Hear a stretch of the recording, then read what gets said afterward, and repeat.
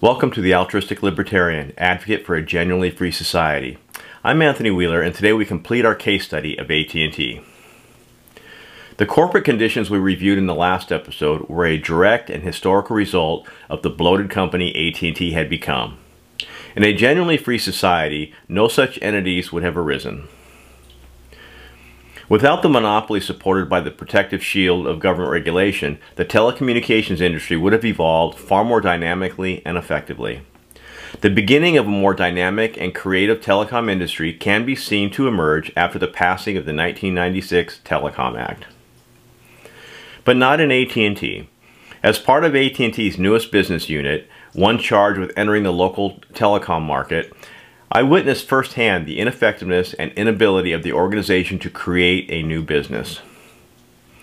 Beginning with management's debilitating hubris, including a tremendous underestimation of the complexities of local telephone service, along with a multiple-layer management structure the size and shape of a wedding cake, covered with the frosting of political infighting and age-old bureaucratic traditions, the division shuffled and shivered for over 2 years without deploying anything. When I spoke with senior executives early in the program, I learned that they expected to easily penetrate the market and overwhelm anyone else in it. They assumed that because they had been the same company a mere 12 years earlier and retained Bell Labs in the equipment manufacturer, they had the organizational and technical wherewithal to enter the market with relative ease. How difficult could it be? For the first year, I served on various product teams to develop offerings for the new division. The magnitude of our collective ignorance was, in hindsight, staggering. We knew nothing of E911, or directory services, or voicemail, or call waiting, or how the local central office was even wired. I learned about main distribution frames for the first time, along with everyone else in the room. My responsibility was to design provisioning and maintenance processes for local services. After a few months learning what I could, I locked myself in my basement for a week and developed the process documents. The results were included in AT&T's model contract, a document provided to the different regions that were negotiating with the RBOCs. I was amused to find that my process documentation ended up in MCI's model contract in precisely the same form, including my unique document identifiers. Years later, when I worked in Elect, that's a local exchange carrier, I discovered how ridiculously awful my process documents were. At AT&T, I didn't know a damn thing about local telephone service. The new law required the RBOCs to resell portions of their local networks to other providers, known as CLECs, competitive local exchange carriers. These were called unbundled network elements and included local loops, the copper wire between the local serving office and the residents, and switch ports. The RBOC was required to allow other carriers to co-locate in their equipment buildings and provide those competitive carriers with access to the RBOC switch and local loops. Another option was to resell the entire service by paying the RBOC a wholesale rate and then charging the end user something higher. Ordering any of these options required a new form called an LSR, a local service request. I drafted the first version of this form while still in New Jersey. One of the product teams I supported was Centrex. This service was provided by creating a virtual PBX in the local switch. Instead of installing a physical PBX on site, Centrex allowed the customer to enjoy all the features and advantages of a PBX without the attendant costs. The local switch was partitioned, and each station at the customer site was programmed with the numbers and features the customer wanted. For a large Centrex customer, there might be tens of thousands of variables during provisioning, and in the end, we could not figure out how to get existing AT&T ordering systems to accept the necessary data, let alone downstream inventory databases and billing systems. After turning in the requirements document, some six months in the making, it was estimated that it would take another 2 years to deploy the initial version of the systems needed to support the deployment of Centrex. We worked hard in the product teams to develop the marketing, process, and system requirements for an array of local services. All too often, after developing an intricate solution of one sort or another, management at higher levels, people without the context or technical understanding, changed something, forcing the team to rework the entire solution. Given that we were generally incompetent to begin with, we suffered additional incompetence that made our effort that much more ineffective. After a year of working on the product teams, I transferred to one of the regions, where I supported the AT&T team working alongside MCI and Sprint in an effort to get the RBOC to support our entry into their business. A year later, late in 1997, we hadn't issued any LSRs in the region or acquired one new local customer despite full support from the regulatory bodies. Just meeting after meeting after meeting. The RBOC did a nice job delaying the process, although it wasn't that difficult given AT&T's approach to the negotiations. While the RBOC could not enter the long-distance business until a number of strict milestones had been met, there was no restrictions on the long-distance companies or any other company from entering the local arena.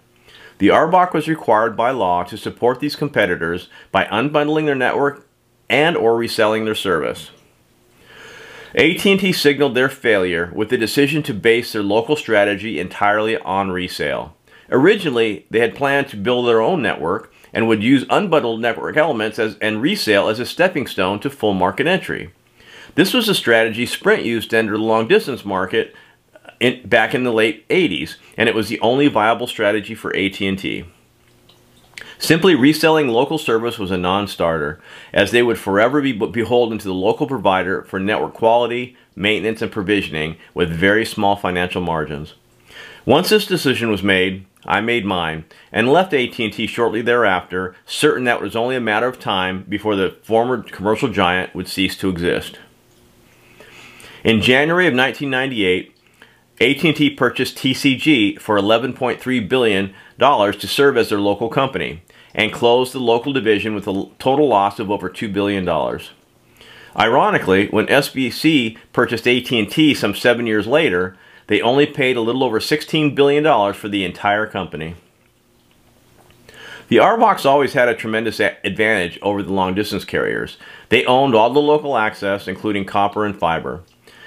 Intercity infrastructure for the long-distance carriers was always easier and cheaper to develop, whereas the local infrastructure, the more costly and difficult to replicate. Once gaining permission, the RBOCs could provide long-distance services much cheaper than the incumbents. Even so, the old RBOCs and the companies derived from them faced many of the same cultural, technical, and organizational challenges as AT&T. They have more time, however, and began with a solid customer and network base, providing genuine opportunities. The major players, SBC and Verizon for instance, have invested heavily in the growing cell phone business and compete with cable companies using fiber networks in the broadband market. This case study provides several key points related to government intervention and the ensuing consequences. 1. Monopolies only exist with government complicity. To maintain a monopoly of any significance, the organization requires regulations that prohibit private entities from entering the same market. 2. The drastic measures that I witnessed at AT&T to become competitive never would have occurred prior to divestiture, 1984. Because in the old AT&T, prices were regulated and assured, employment was permanent, and customers were held captive.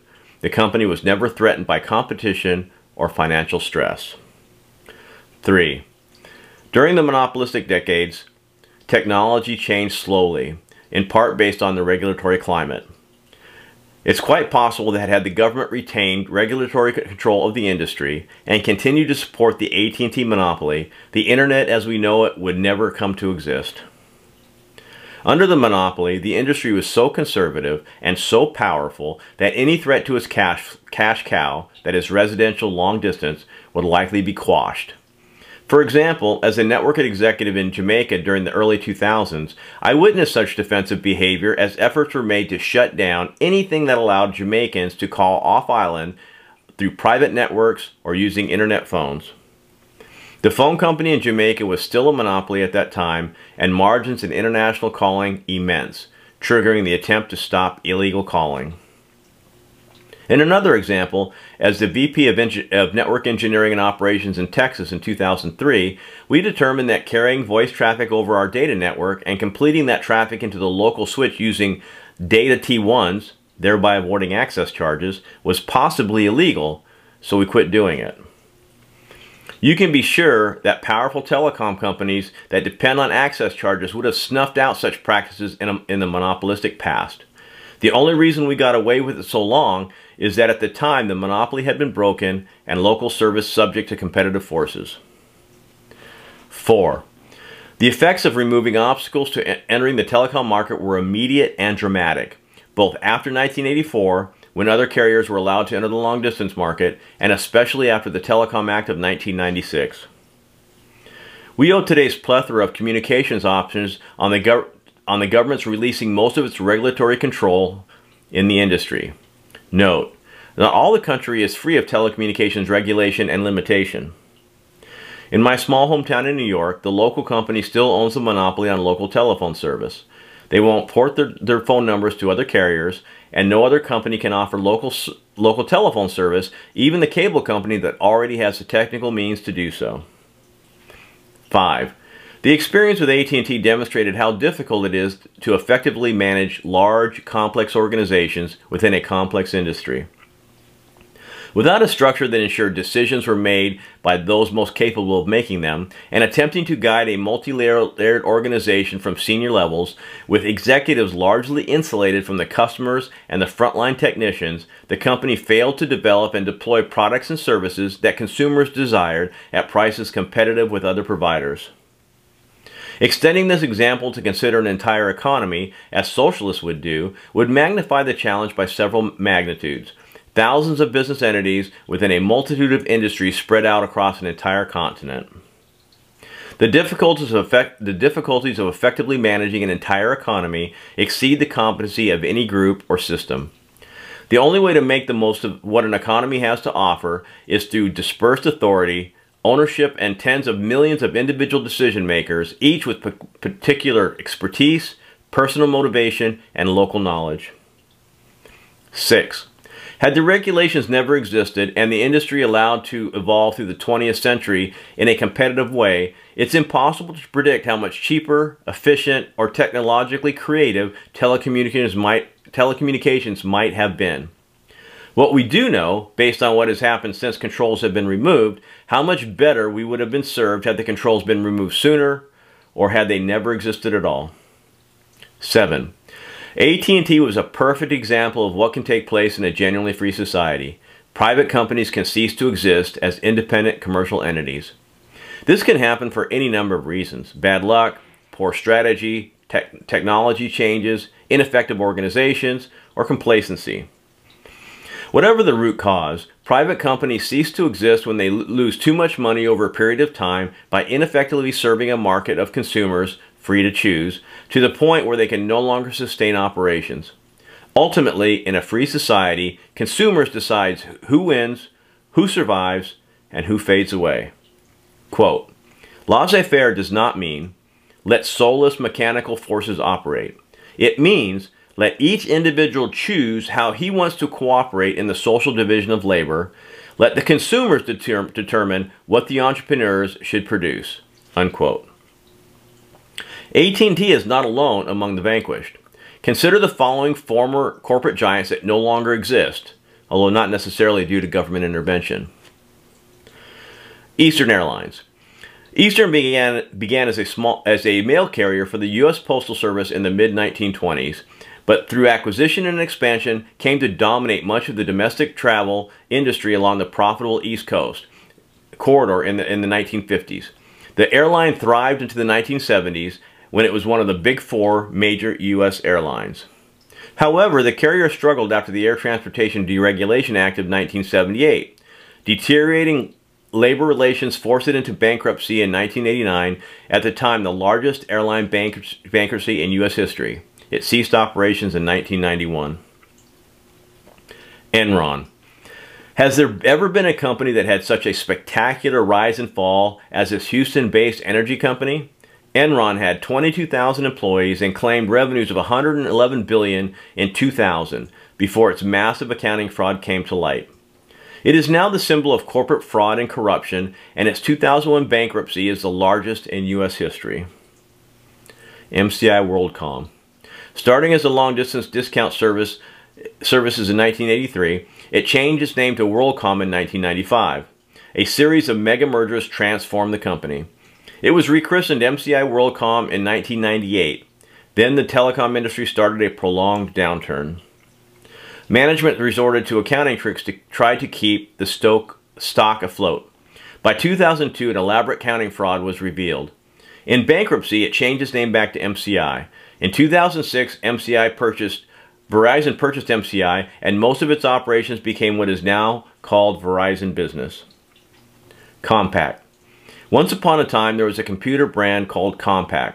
It was one of the largest sellers of PCs in the entire world in the 1980s and 1990s. Then in 2002, Hewlett-Packard merges with the company, marking the end for Compaq, existing a mere 20 years. Pan Am, Borders, Circuit City, Polaroid, Blockbuster Video, and Tower Records also no longer exist. Joseph Schumpeter called such corporate failure creative destruction, as every corporate failure in a free market represents opportunity and growth for others. This in stark contrast to government institutions that continue to exist and operate regardless of poor efficiency, inferior value, lack of customer and/or client approval, old technology, or lost purpose. United States Post Office serves as a good example, as a commercial entity with ever-increasing prices, the cost of stamps, that requires annual subsidies from taxpayers to remain in existence. Another example would be public schools, including universities, that are so ineffective that many taxpayers opt to send their children to private institutions despite the fact they are already paying through taxes for the local school or state university. AT&T is just one example of how government intervention can distort an industry and hinder the development of preferable alternatives. The government-supported monopoly perpetuated high telephone costs to consumers and retarded technological innovation in the industry. The world would have been better off had the government just left well enough alone. Well, that concludes our show for today and our case study of AT&T. In the next episode, we catch up on a miscellany of topics. Until then, peace.